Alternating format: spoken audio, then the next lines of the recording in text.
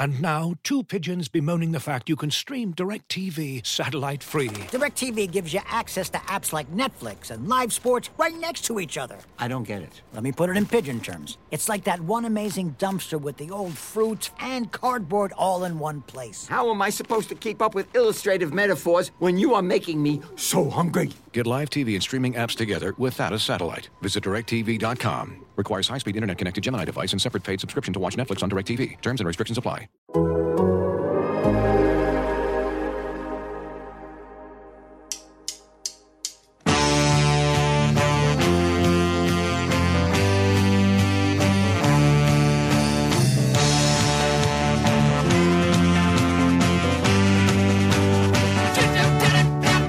Welcome to The Big Thing on Total Soccer Show, the weekly podcast where we sink our teeth into one of the bigger trending topics of the beautiful game. Today, we're talking about a club who've proportionately dominated the big thing since its inception, Chelsea Football Club. We want to know what has gone wrong for Graham Potter.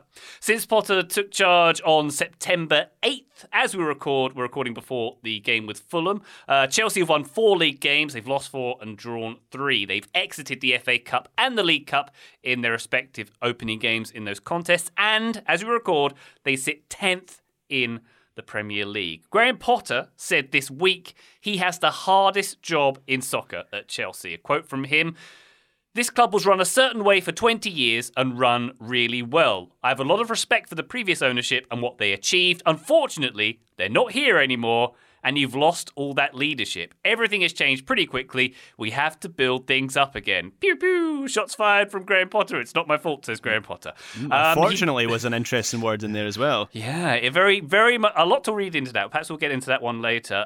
But Chelsea do have an injury crisis right now with the likes of Raheem Sterling, Christian Pulisic, N'Golo Kante, Ben Chilwell, Reece James, many others on the sidelines, while players like Jorginho arguably are in a downturn of form. So, is it injuries? Is it a changing of the guard of ownership? Or is there more to the situation at Chelsea right now? My name's Ryan Bailey. Joining me today to discuss this, we have Mr. Taylor Rockwell. Hello, Taylor. Hello. And Graham Ruthven. Just heard his voice. Say another thing, Graham. Hi. There it is. Well, should we start with this one, Graham? Graham Potter, your fellow Graham, may not have been expecting to be in this position when he took this role, having left Brighton for it. Yeah, so I think the biggest disappointment, and Ryan, you did a good job of outlining what has gone wrong for Chelsea since he took over. They were in poor form before the World Cup. At the time, I thought that break had come at a good point for Potter. He'd be able to use that time in the training pitch to steady things. But since then, Chelsea have played 4 games and they've won just one of them. And as you say, they have a game tonight at the time of recording against Fulham. Even if they win that match, the big picture will remain the same, that things are pretty troubling for them at the moment. And the biggest disappointment of the Potter era so far, and obviously it's still very early days, but still, the biggest disappointment is that Chelsea are still showing all the issues they were showing in the first couple of months of the season under Thomas Tuchel. They don't look very dangerous in the attacking third. Sterling is the only player to have scored in back-to-back games for Chelsea this season, and that happened early in the season. And when you watch Chelsea at the moment on the ball, it's all very slow and ponderous. Not much happens quickly. There's very little fluidity. And part of that might be down to how it's a rotating cast of attackers in that team at the moment due to injuries and other factors, so nobody's getting many reps together, but nonetheless that is a key feature of their game right now, not a good one. And then defensively, Chelsea keep playing this high line that opponents are finding easy to expose. And if we compare 2 games, in my research today, I went back and I looked at the worst game that Chelsea had played under Tuchel, which I think was the Dinamo Zagreb game in the Champions League, the game that got him sacked, effectively.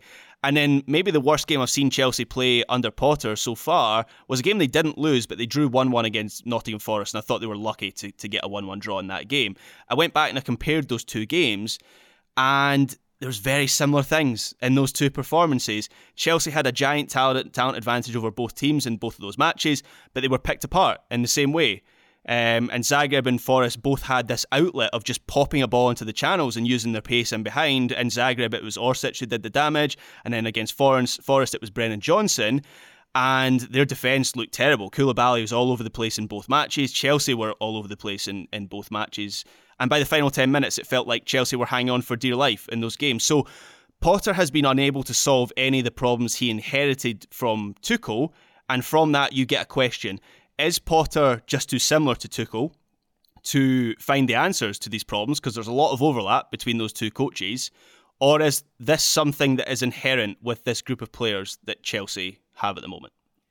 So, Taylor, my first question for you is, how does this Potter team look? How different is it to the Tuchel team? Has there been much evolution, or is devolution the opposite of evolution?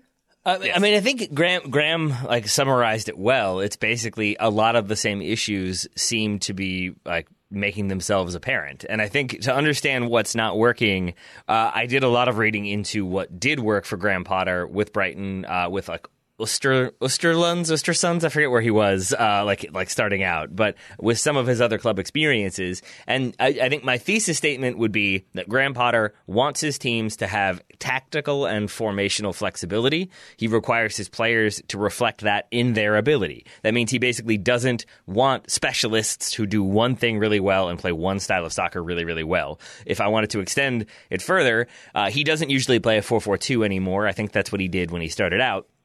But that 4-4-2 has to have one striker or who can then become that sort of other midfielder. So if you want to crowd the central midfield, that player can drop in and be that sort of attacking midfielder who can also do a defensive job.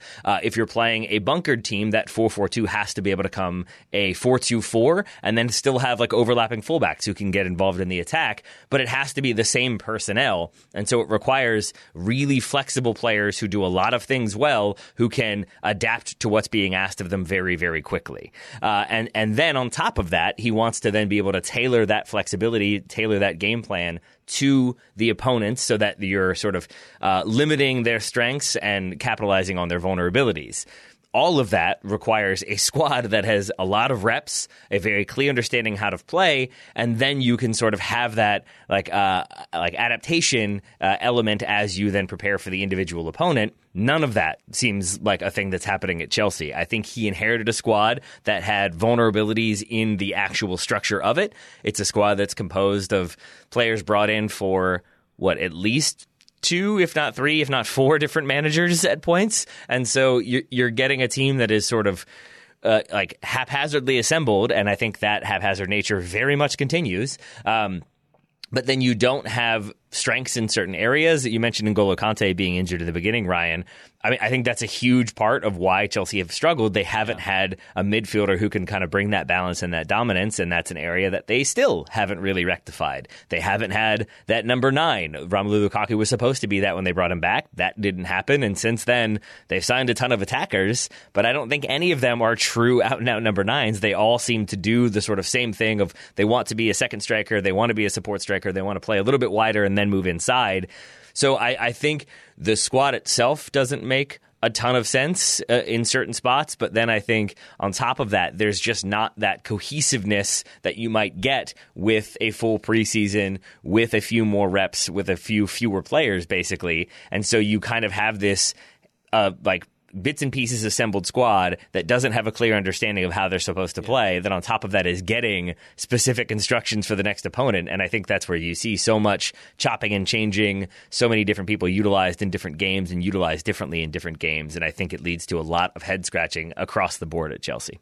Yeah, a microcosm of all the problems that you just mentioned there, Taylor, with a lack of versatility and adaptability. I think you can find that in the midfield at the moment. So I said when Potter was appointed in September, I wanted to see what he would do with that Chelsea midfield, because that was an area of concern. And I think if you contrast how Brighton played in midfield and the personnel that Chelsea have, I think a lot of people saw that as a potential problem right from the get-go, that he didn't have the personnel to play in the same way that Brighton would.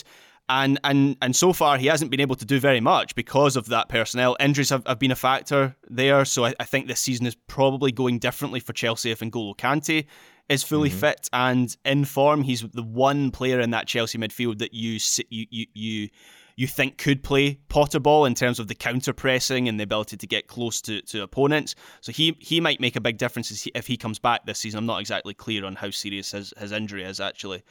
But even still, the profile of this Chelsea midfield is very different to the profile of the Brighton midfield that he had. At Brighton, he had two-way players like Caicedo and Alexis McAllister and Yves Bissouma before that, who would just offer so much on both sides of the ball. And Chelsea don't have that, and that has had a ripple effect throughout the whole team. Potter does have a weakness as a coach, even going back to his Brighton days. We used to say that Brighton team didn't score a lot of goals. And so that was something that Chelsea fans maybe expected from him as Chelsea manager, was this team isn't going to score 3 and 4 goals in a game very often. So you still have that weakness, but you're the way that Chelsea's squad is built right now, you're not getting the strength of Potter. So at the moment, he's being made to look very bad because you're getting only the downsides, and all coaches do have their weaknesses, and that's a big one for Potter. That's all that Chelsea fans are seeing right now. They're not seeing any of the strengths because I don't think that squad is constructed to allow him to do that. Graham, a question that I keep kind of coming back to is, like, Marc Cucurella, by like most accounts by people who cover them, has not impressed, has not been a strong player this season. And that's a player who formerly played for Potter at Brighton. Now, Cucurella comes, then Potter comes. So it's not the age-old thing of the manager comes, he brings one player, and then somehow it doesn't work out.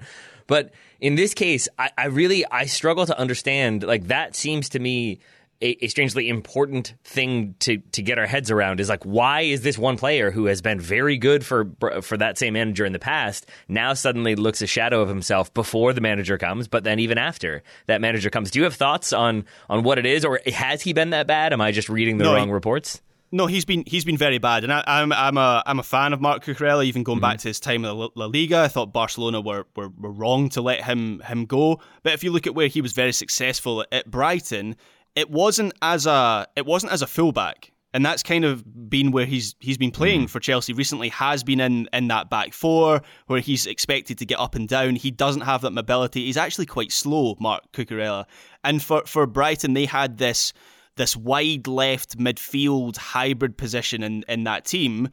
It's a wing back, I guess, but Marc Cucurella is also quite handy at coming inside, and we've mentioned the words versatility and adaptability for Brighton already.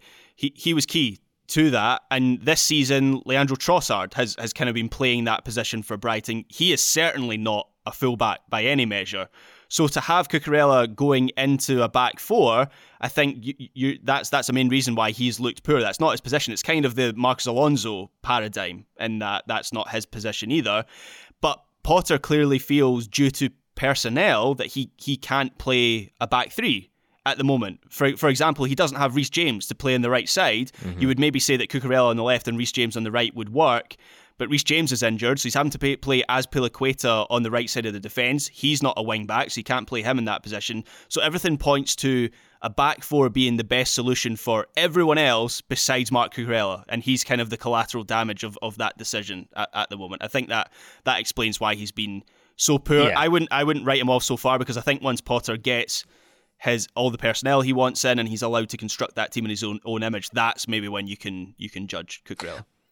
First of all, thank you. That makes a lot of sense. It also, I think, helps me then better understand Chelsea from the metaphor of, like, putting your finger in the hole to stop the dam from collapsing, and then another hole spots up, and you have to, like, keep plugging, and as you unplug one, another hole opens up. And I think that's Chelsea in a nutshell for me. To your point, if you don't have Reece James, you can't have the two wing backs, so now you have to put Cucurella in a spot where he's not going to shine. But if you were to force somebody to be a wing back, I think, like, briefly Christian Pulisic was utilized there just to see what could happen. Yeah. I think he's tried other people and it hasn't really worked, and then that makes the team worse. So then you go with a back four, but like Koulibaly and Thiago Silva, I don't think either one of them has shown particularly well this year. It does make me wonder if a back three would bring that, like, extra bit of stability, but again, you don't have wing backs, and I think you just keep running into these problems of it's tough to find a way to get a starting 11 that makes sense, that is going to get the best out of the personnel involved.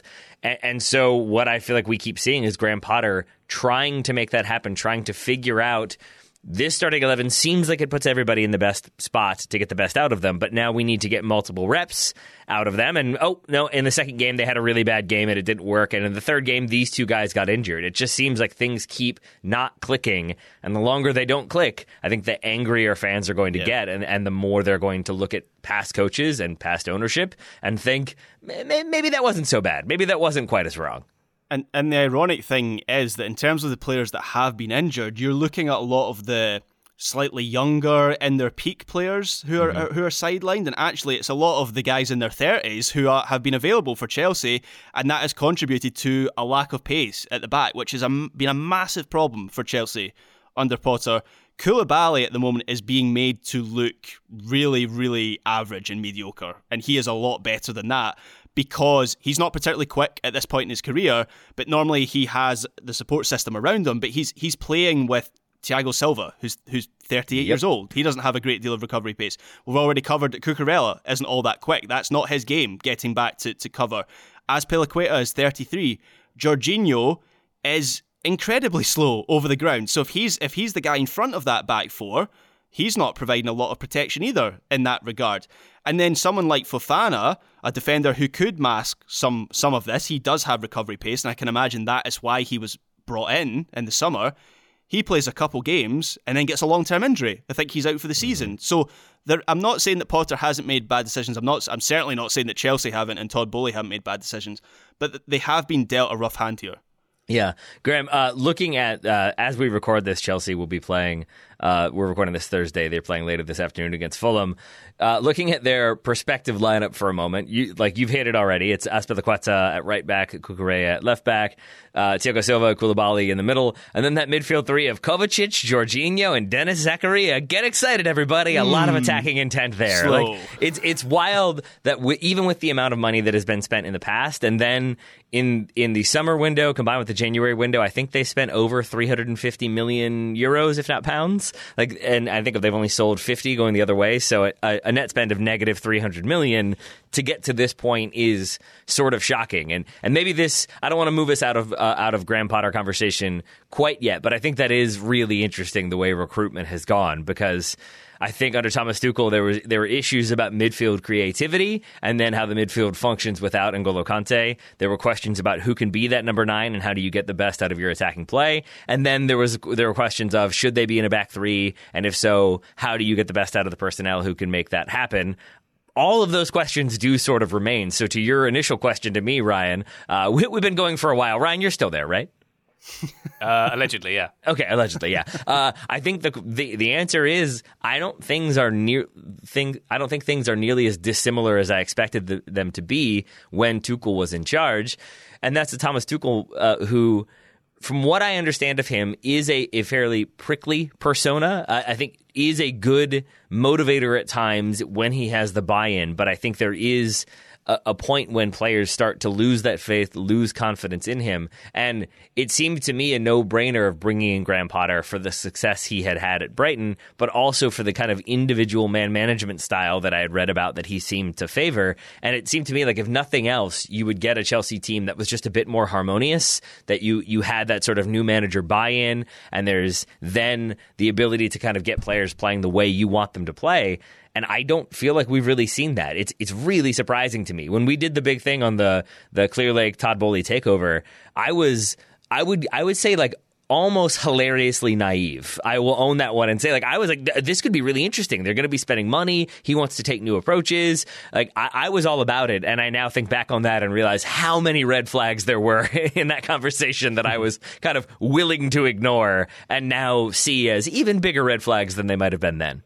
Well, let's take a quick break, and when we come back, Taylor, let's dig into some of those red flags. We've covered a lot of the on-field issues, injuries and whatnot. Let's see what's going on off the field and how that might have affected this team. Back shortly. Hey folks, this is Taylor from the Total Soccer Show, reminding you that we are inching ever closer to the start of the summer transfer window, which means there are teams that will buy and sell their players early, there are teams that will leave that business very late, and there are teams that will operate in between. But no matter what, it's going to be a chaotic situation. There's going to be offers coming through willy-nilly. There's going to be transactions to be tracked and processed and make sure that enough money is there. There's going to be probably angry clubs calling to complain. There are many things to deal with, and unfortunately for those clubs, there is no sort of business tool that makes things easier, makes transactions simpler, gets the business done efficiently and effectively. But for the small businesses around the globe, there is such a service, Shopify.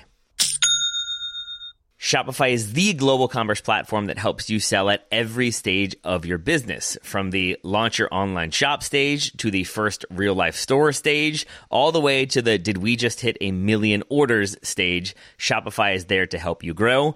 Whether you're auctioning autographed apparel or selling sleek kits, Shopify helps you sell everywhere. From their all-in-one e-commerce platform to their in-person POS system, wherever and whatever you're selling, Shopify's got you covered. Shopify helps turn browsers into buyers with the internet's best converting checkout, up to 36% better compared to other leading commerce platforms. And you can sell more with less effort thanks to Shopify Magic, your AI-powered all-star. And I really appreciate that about Shopify. No matter how big you are, no matter how fast you want to grow, Shopify gives you everything you need to take control and take your business to the next level. Shopify powers 10% of all e-commerce in the United States, and Shopify's the global force behind Allbirds, Rothy's, Brooklinen, and millions of other entrepreneurs of every size across 175 countries. That's as many countries as will be selling players in the transfer window this summer. Plus, Shopify's extensive help resources are there to support your success every step of the way, because businesses that grow with Shopify. Sign up for a $1 per month trial period at shopify.com/TSS, all lowercase. Go to shopify.com/TSS now to grow your business no matter what stage you're in. Shopify.com/TSS. This episode is brought to you by Michelob Ultra, the official beer sponsor of the NBA. Want to get closer to the game than ever before? Michelob Ultra Courtside is giving fans the chance to win exclusive NBA prizes and experiences like official gear, courtside seats to an NBA game, and more. Head over to MichelobUltra.com/courtside to learn more. Total Soccer Show, welcome back to The Big Thing. Chelsea edition, part 17? Seems like we talk about them a lot on this show, but they are very interesting to talk about. That's no disrespect to them or us. Graham, I led off this show with a quote from Graham Potter, and we can probably talk about the things he said publicly as well. That's an interesting point of discussion. But what he said about the ownership there, he's implied that it's a rudderless ship, hasn't he? Which is a bold thing to say from a new owner who's brought you in.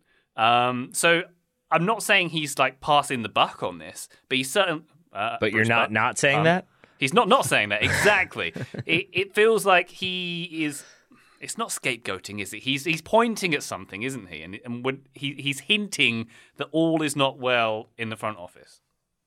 And I think you would be right in that conclusion. I think that is obvious even to outsiders looking at Chelsea this season. The upheaval at Chelsea since last summer has been absolutely gigantic. They've had a change in ownership, obviously, with Roman Abramovich leaving the club, Todd Boehly and the consortium coming in. But then you also have a complete scrubbing of the sporting structure at the club. So Marina Graviskaya and Petr Cech, they leave the club. They were the sporting director, technical director at Chelsea for a number of years. Towards the end, maybe less success with some of the signings, but generally speaking, had been very successful. Particularly, Granovskaya was kind of hailed as one of the best sporting directors in the Premier League. But they leave not long after Abramovich is unseated as owner, and Boehly doesn't replace them immediately. In fact, Boehly appointed himself as interim sporting director, a role for which he had no qualifications. And while it might be too early to judge the success or failure of the individual signings that he helped make, there certainly didn't seem to be any strategy in the transfer market at all. And maybe we can talk about the transfers that Chelsea have made a little bit later on. But this is a club experiencing an identity crisis, both on the pitch, but I would say the on-pitch identity crisis is related to what's happening off the pitch. And with Abramovich as the owner, Chelsea were all about getting results as quickly as possible. They would sign fully formed players who could deliver immediately. And there wasn't much succession planning at Chelsea under Abramovich.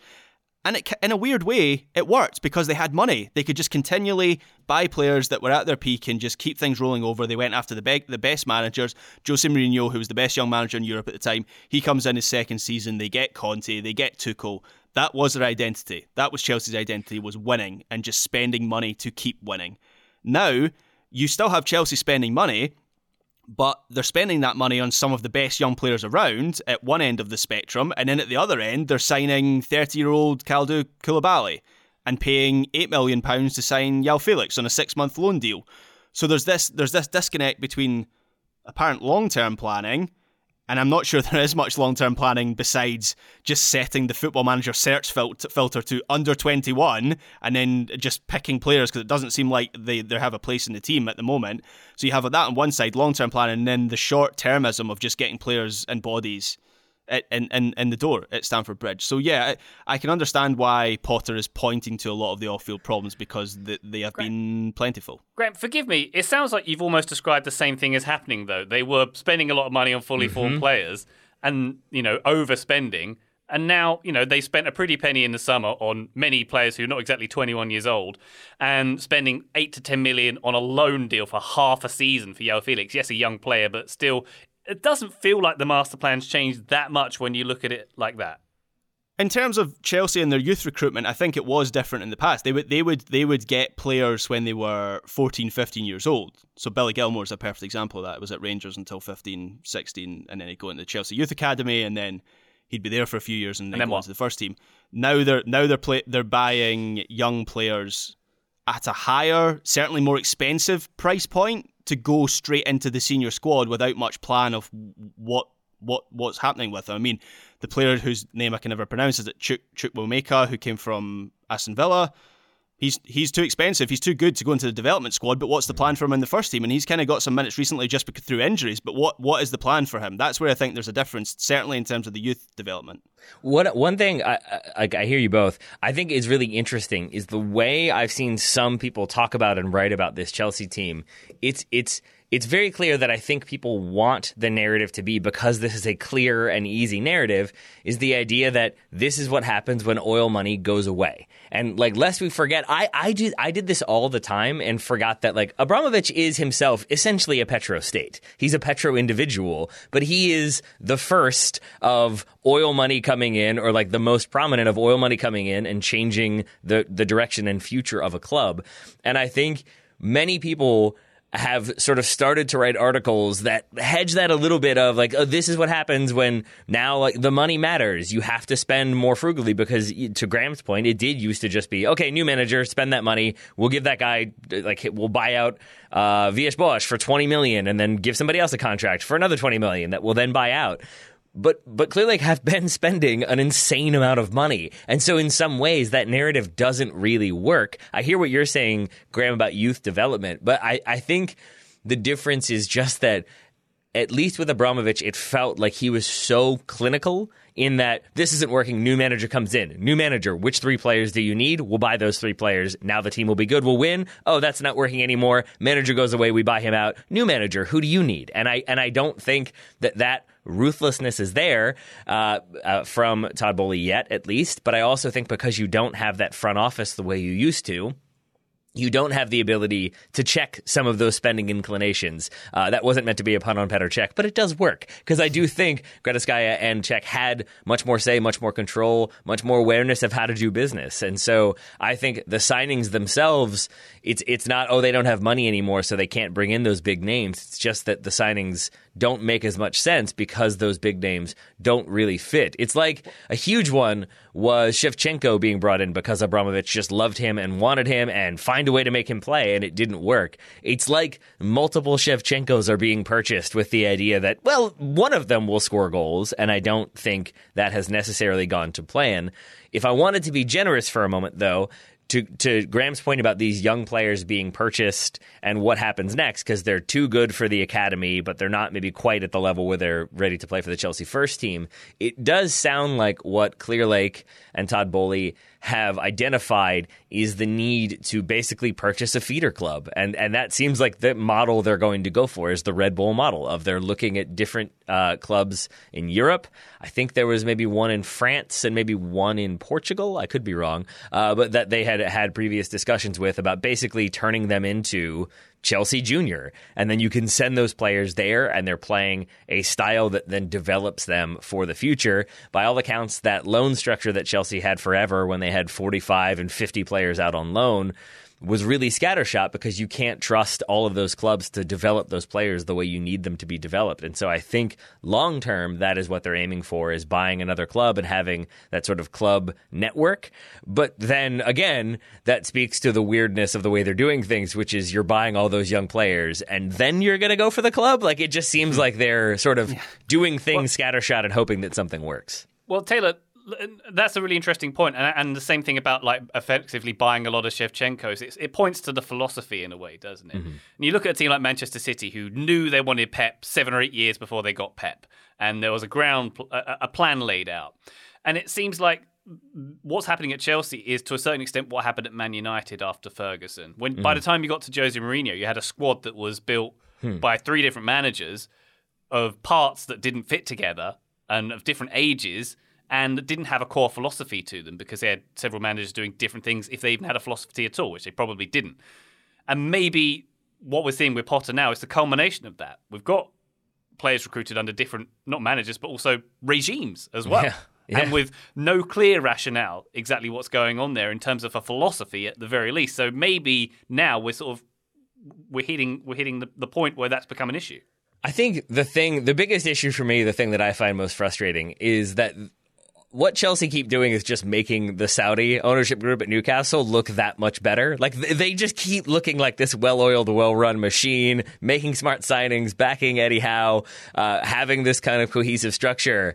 That's, I think, slight number one for Chelsea, is that now they're making the Saudis look like they know what they're doing, which is annoying to me. But it is also just this very strange sort of combination of players and managers and front office personnel. And really, like, yes, it's great that Todd Boehly has decided to not go the welcome to Wrexham route of outsourcing transfers to Twitter. But at the same time, like, I'm not sure he's fully gone away from that on occasion. The João Felix one being the most prime example of, get us another guy who'll probably score goals. Like, that'll work. That should work fine, right? He's a name. And I am very confused by that decision to sign him, which probably means it will work out great and I'll look like a fool. But man, does that not seem like the issue this team has right now.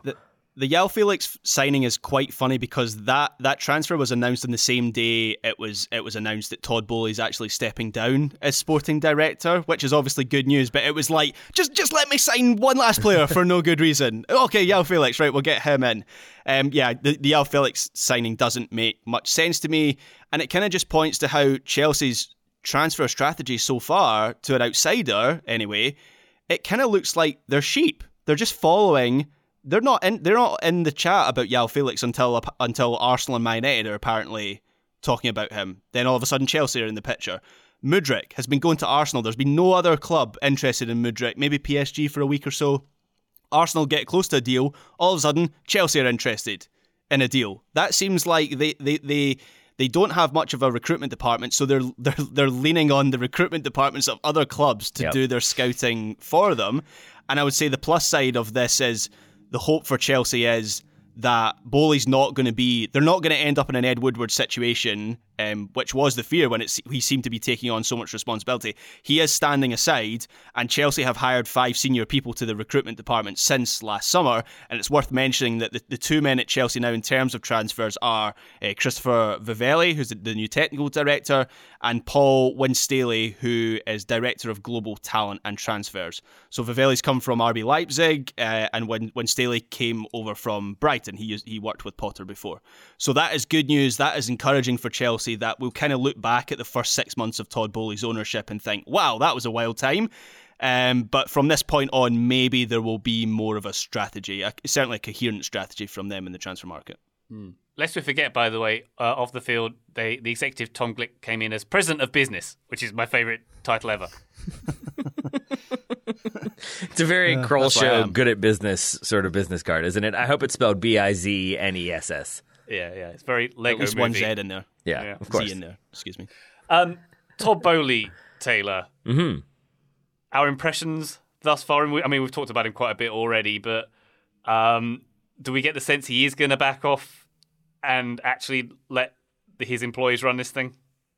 No, not really. I mean, maybe he will, but I think what we've come to know about people with a ton of money is that they like being involved in decisions and they like to be heavily involved on occasion.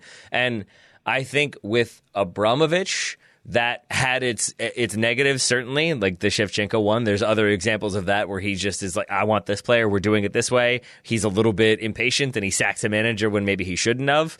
But I think he also then builds a structure, recruits well when it comes to the front office, when it comes to some of those positions, to just make the club function better. And then it's still going to be him involved in the decision-making, maybe less of the day-to-day that seems to have been Granovskaya's domain.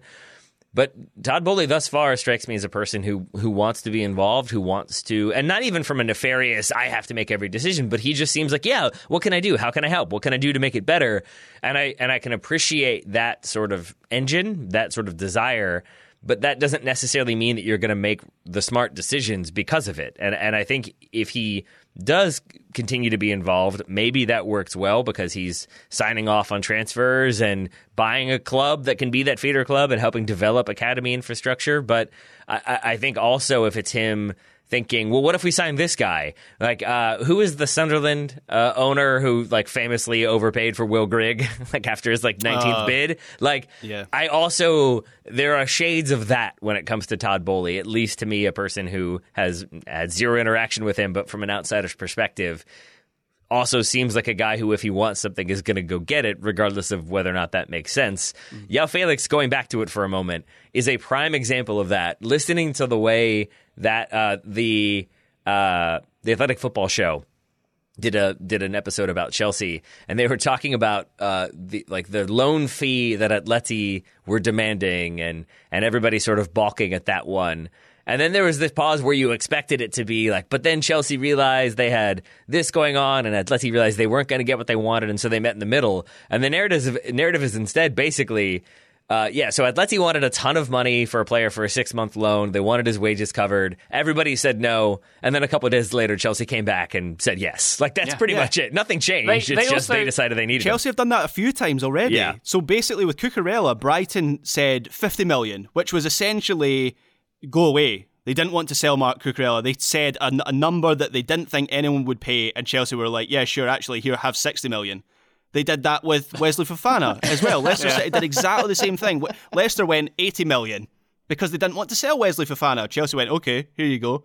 80, some of the prices they've paid for these players are absolutely incredible, and will surely. You look at Manchester City; they did the same thing with Woodward over a number of years, and it hamstrung them over a number of years because you go back to the transfer market for a player that you need. Benfica, maybe Enzo Fernandez. Chelsea give you a call. Hey, we want one of your players. Okay, we want 120 million euros. If you can't, it's unsustainable, particularly with FFP. So Chelsea have kind of backed themselves into a corner here. Yeah, and Graham.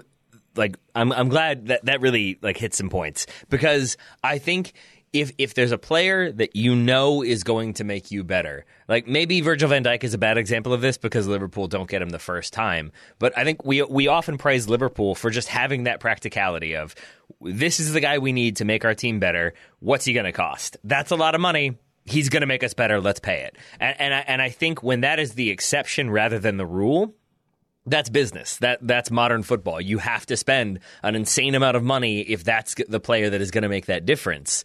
But your impression of Chelsea feels accurate. Oh, okay, yeah, that's fair. It doesn't seem like it's this sort of that's a lot of money, but this is the guy we've wanted. We've scouted him. We know it's going to make us better.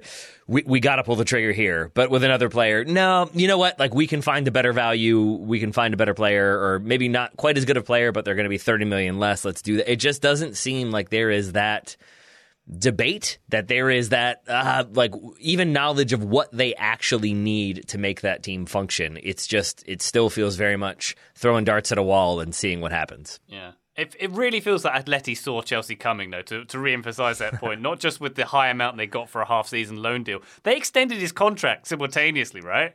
So they put another few years on his contract. They're saying, we're going to just increase the value of our asset while getting even more money, loaning it to you for half a season. You'll probably have him score a bunch of goals because we're not using him as effectively as you could. We'll have him back and then we'll sell him for even more because he's got a longer contract. Yeah, well, we're good at business. You're not. The one thing on that note, I did see, is it Luis Enrique? I think I saw some reports that he is going to take over at Atleti at the end of the season. I don't know if that's true. That feels like a lot of rumor mongering. But if it is the case, then that's an even smarter move from Atleti because they basically get someone to pay João Felix's wages plus the loan fee on top. And then you get him back for potentially a new manager who will use him more effectively. So you give him that 6 months to either go improve and have some fun or more likely be like, grass maybe isn't greener. Maybe I want to stay with Atleti because Chelsea did not go well. And so then he goes back and he's happy. It just feels like good business from Atleti and less good from Chelsea. Indeed. Let's take one more quick break. When we come back, maybe we'll have a little look to the future. What Chelsea can do to turn this around, whether it's in the transfer market or maybe looking elsewhere for another coach. It's the transfer market. Looking for an assist with your credit card, but can't get a hold of anyone? Luckily, with 24/7 U.S.-based live customer service from Discover, everyone has the option to talk to a real person anytime, day or night. Yep, you heard that right. You can talk to a real human in customer service at any time. Sounds like a real game changer if you ask us. Make the right call and get the service you deserve with Discover. Limitations apply. See terms at discover.com/creditcard. Today's episode is brought to you by our old friends, Mack Weldon. Wouldn't it be nice if we could have things both ways, like a 0-calorie cheeseburger, internet ads in March that weren't just reminders to do your taxes, a dog that never needs walking after midnight when it's cold, a Manchester United that is consistently good instead of their current scattershot approach? Well, we tend to think of clothing as an either-or situation as well. People think looking sharp means starchy Oxfords and stiff chinos rather than effortless comfort. But it's possible to have it both ways. Mack Weldon makes timeless apparel with modern performance fabrics for guys who want to look and feel sharp without sacrificing comfort. From their light-as-air underwear to innovative anti-odor tees and versatile yet comfortable pants, Mack Weldon has a full range of clothes that never go out of style. I got a few things recently, including a long-sleeve polo, which I love, maybe the most comfortable t-shirt, which I also love, and my new favorite sweatpants, the Ace sweatpant. It's exactly what I described above, comfort and versatile, but still stylish. It's the type of sweatpant I can wear to pick up my kids from daycare and not think, I'm now wearing sweatpants in public, the other parents will judge me. Now I just think, judge away, nerds, because you will never be this comfortable unless you're also wearing a pair, in which case, high five. Mack Weldon is not flashy. It's just classic, always in style, and made from the world's most comfortable performance materials. They're designed to fit both your style and the demands of modern life.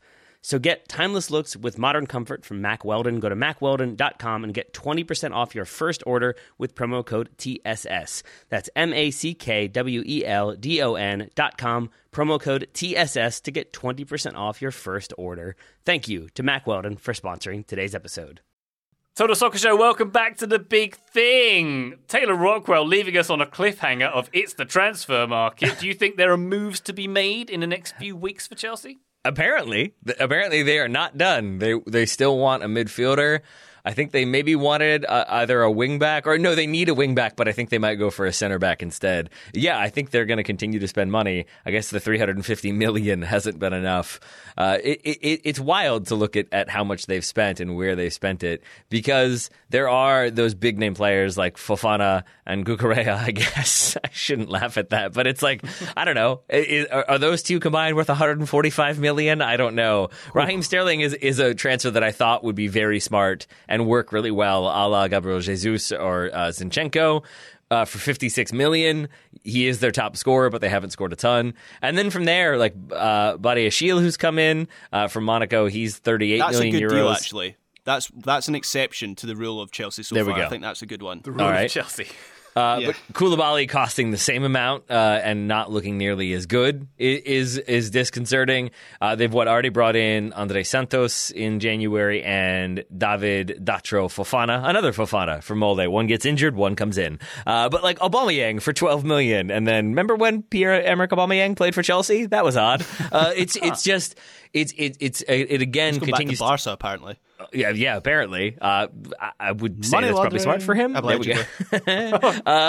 Nice allegedly in there, Graham. But yeah, all that to say, it does feel like they're just going to continue to spend money because they still have areas that I think they need to strengthen or should strengthen. So I think in the short term, the solutions will be a couple more players. And I personally think the solution should be stick with Graham Potter. I think giving him not a preseason and bringing him into this situation where you don't have really any leadership or any sort of proven established leadership. You've got a squad that is accumulated over the seasons with different managers that isn't particularly harmonious, that isn't in a good spot when he comes in, and now he has to kind of turn that around. I think sacking him would be a mistake, and I'm kind of confused by the idea that he is a manager that Roman Abramovich would not have gone for. Not because I disagree with it. I get the idea behind it that he doesn't have that pedigree of the managers that Abramovich would go for. But it's not as though Roman Abramovich made the best decisions when it came to managers, because for every Gus Hiddink or Carlo Ancelotti, who was then fired, or Antonio Conte, you've got, remember like Luis Felipe Scolari being a manager? Remember Villas-Boas? Like there are plenty of managers. Who did he, like, was it, I can't even remember if it was Avram Grant who he didn't give the permanent gig to. I'll just run through them quickly. Yeah. Ranieri, Mourinho, Grant, Scolari, Hiddink, Ancelotti, AVB, Di Matteo, Benitez, Mourinho, Hiddink again, Conte, Sarri, Lampard, then Tuchel. We didn't start the fire. But like, Choose life. It's so. First of all, like, you can't tell me that Roberto Di Matteo, when he got that permanent gig, was more established than Graham Potter, because he wasn't. Yes, they won the Champions League, but that in and of itself does not make him a better manager. But I get the idea that Potter would not have been the person that Abramovich would have looked to, but the reality is that's who is there now. That's who was appointed by Clear Lake for the specific reasons of what he did at Brighton and how he made that team successful, but how he has made pretty much every team he has managed so far successful. I think the idea of cutting ties with him to bring in somebody else who will right this ship, I don't see it happening. I don't think it makes sense. And forgive me for going long, but a final point on this would just be, we talked about this in the weekend review, some of those goals that Chelsea gave up in that 4-0 loss are just idiotic individual mistakes. They are players making stupid decisions. Kai Havertz, that handball, what are you doing, man? Like, you know not to do that. You know, it just felt to me like he was like, oh, we play volleyball now, right? I can just punch that ball away? Cool. Like, to put it all on Graham Potter is, I think, a mistake. Certainly, he bears some of the responsibility here, but it is the players themselves who have failed to live up to their price tags. It is Graham Potter who isn't getting the best out of this team yet, but it's the front office or lack thereof. It's Clear Lake and the way they've gone about kind of building this team and creating a sense of chemistry that isn't quite there yet. I think lots of people shoulder the blame here, and I think for any one person to have to fall on their sword would be a mistake. Well, Graham, if Roman Abramovich was still in charge, and let's say Chelsea are in 10th, let's say they finish 10th to 12th in the Premier League, let's say it doesn't pick up from here, he's gone. Even if they finish 8th or 7th, he's gone under Abramovich. It feels insane to say that he should go this season, but, I mean, crazier things have happened at this club. They certainly have. Todd Boehly, I'm not sure if he's actually spoken publicly about it, but all the reporting is he wants a long-term project, so maybe Potter isn't under a great deal of pressure with his job right now, but every manager and every owner and chairman has a point of no return with a manager where results are just so bad, and I do wonder how long this run goes, but to what point does Chelsea need to get to where Boehly goes, okay, enough's enough, I don't want to sack this manager, but I've got no choice here. And the Chelsea fans, so far, I think they've been open to the idea of Potter, but the last couple of weeks I have spotted a bit of a change in the tide with Potter, particularly with some of his comments to the media. Yeah, as Chelsea manager, so he has opened up a little bit more since the World Cup, and he's called, as you said at the top of the show, Ryan, he's called the Chelsea job the most challenging job in the world. He's spoken about a reset. In his words, Chelsea are going through a massive transition. And there was a report only today that he's gathered all the senior players at Chelsea and some of the more experienced guys to hear what they think about the team's struggles. And on one hand, I quite like that. It shows he's listening, he's thinking about the problems Chelsea have and how to solve them. On the other hand, I contrast that to Erik ten Hag, in his approach at Manchester United, where, at least to the public, he is certain in his convictions. He knows what he wants Man United to be, and even in a dysfunctional club, so he's in a club that's had questions over their front office and transfers and so on, he's not going to stop at anything to make it happen. Anyone who disagrees or doesn't meet his standards is out the door, even if you're Cristiano Ronaldo. And I'm not necessarily saying that one is the right way, the other is the wrong way. But for Potter, it just adds to this sense that he doesn't have the answers yet. And if you're Chelsea, you're having to place faith in the belief that he is the guy who will find those answers over someone like Luis Enrique, who I think stylistically is probably a better fit for this current squad. Chelsea at the moment have a problem with speed and the pace of their play. Luis Enrique likes his team play a much slower game. They're more possession-based. I think that suits this Chelsea team better. Pochettino maybe not as good a fit as Luis Enrique, but he's available. He pretty openly wants a Premier League job, I think. Two good alternatives for Chelsea. Like that in itself puts pressure on Potter.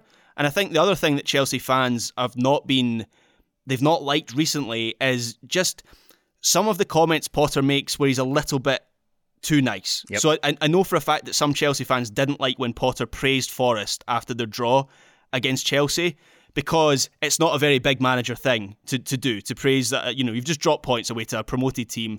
You don't come out and praise them, as ridiculous as that may seem. That is a kind of an unwritten rule. So Chelsea fans want Potter to bare their teeth a little bit more. You look at the managers they've had in the past: Mourinho, Conte, Tuchel.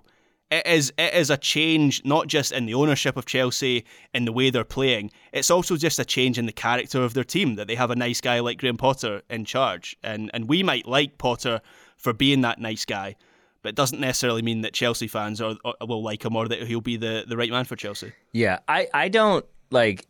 I've heard that same Nottingham Forest thing, Graham, and the comparisons to David Moyes at Manchester United when he said, like, we aspire to play the type of football that Man City plays. That is an immediate moment for Man United fans of, like, no, like, that's not how this is supposed to work. Man United were champions as well at that point, I think. Yeah. So, like, I think... On the one hand, when David Moyes says something like that, when Graham Potter says something like that, you understand what they're trying to say. But even there, to your point, Graham, there's a way that managers of that caliber will say it. They will say, like, full credit to Nottingham, they deserve the point, and they go into and like, that's it. And to pause and say, like, you got to give them credit for the way they fought, and they had this plan, and they, like, I think you can be a little bit too effusive, at which point you're starting to admire them, and I don't think that's what fans would like. But I also think there is a little bit blood in the water. And that would be a worry to me if I were Graham Potter. And I think part of the things he is saying publicly indicates to me he is aware that there is blood in the water. But when you start having the media nitpick those types of statements, I think it shows that they're sensing there could be a vulnerability here. There is maybe something at play. And I would say, why do we know that meeting with the senior players happened? Think about it for a moment. And, like, why does the public need to know that? They don't. The only reason you put that out there is because you, Chelsea, are trying to say, look, he's got the senior players on board. Look, the senior players are talking to him. He's asking them for their input. Everything's great, right? Aren't things wonderful? Like, when you pause and look at it, that's just PR. They're just trying to show you that actually everybody's working together. We're all pulling in the same direction. And to your point about Ten Hag, I think you can be pulling in the direction and not have to loudly proclaim it. Whereas when you loudly proclaim, yeah, things are great, we're having meetings, it's wonderful, it starts to be like, are things wonderful though? Because I feel like when things are wonderful, you don't loudly say, things are wonderful. You just enjoy how things are.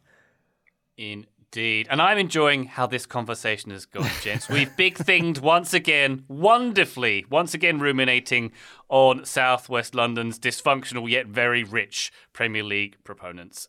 Taylor Rockwell, thank you very much for all your contributions today. You will not be fired this episode. Hey, that's positive. Graham, you're under review. I mean, I guess one Graham has to be fired. Graham, we have an update. You were under review, but now they've extended your contract by $70 million? Oh, wow. Thanks, Todd. You're going on a $20 million half-season loan to the Football Ramble. Congratulations, Graham. Ideal. Sounds great. When do I leave? Just kidding. Listener, thank you very much for joining us. Patreon.com/Total Soccer Show if you want to continue the conversation on our Discord. It's a lot of fun. But for now, thank you again for listening. We'll catch you later. Bye!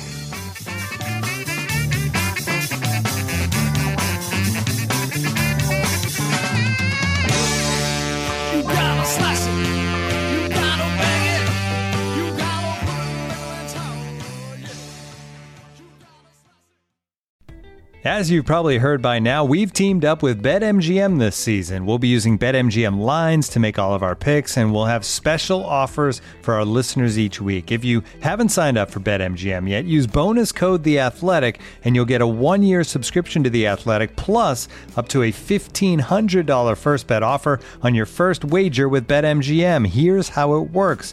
Download the BetMGM app and sign up using bonus code The Athletic. Make your first deposit of at least $10. Place your first bet on any game and claim your voucher for a 1-year subscription to The Athletic. See BetMGM.com for terms. U.S. promotional offers not available in D.C., Mississippi, New York, Nevada, Ontario, or Puerto Rico. Gambling problem? Call 1-800-GAMBLER. Available in the U.S. Call 877-8-HOPE-NY or text HOPE-NY 467-369 in New York. Call 1-800-NEXT-STEP in Arizona. 1-800-327-5050 in Massachusetts. 1-800-BETS-OFF in Iowa. 1-800-270-7117 for confidential help in Michigan. 1-800-981-0023 in Puerto Rico. First bet offer for new customers only in partnership with Kansas Crossing Casino and Hotel. Don't forget, if you haven't signed up for BetMGM yet, use bonus code The Athletic, and you'll get a 1-year subscription to The Athletic, plus up to a $1,500 first bet offer on your first wager.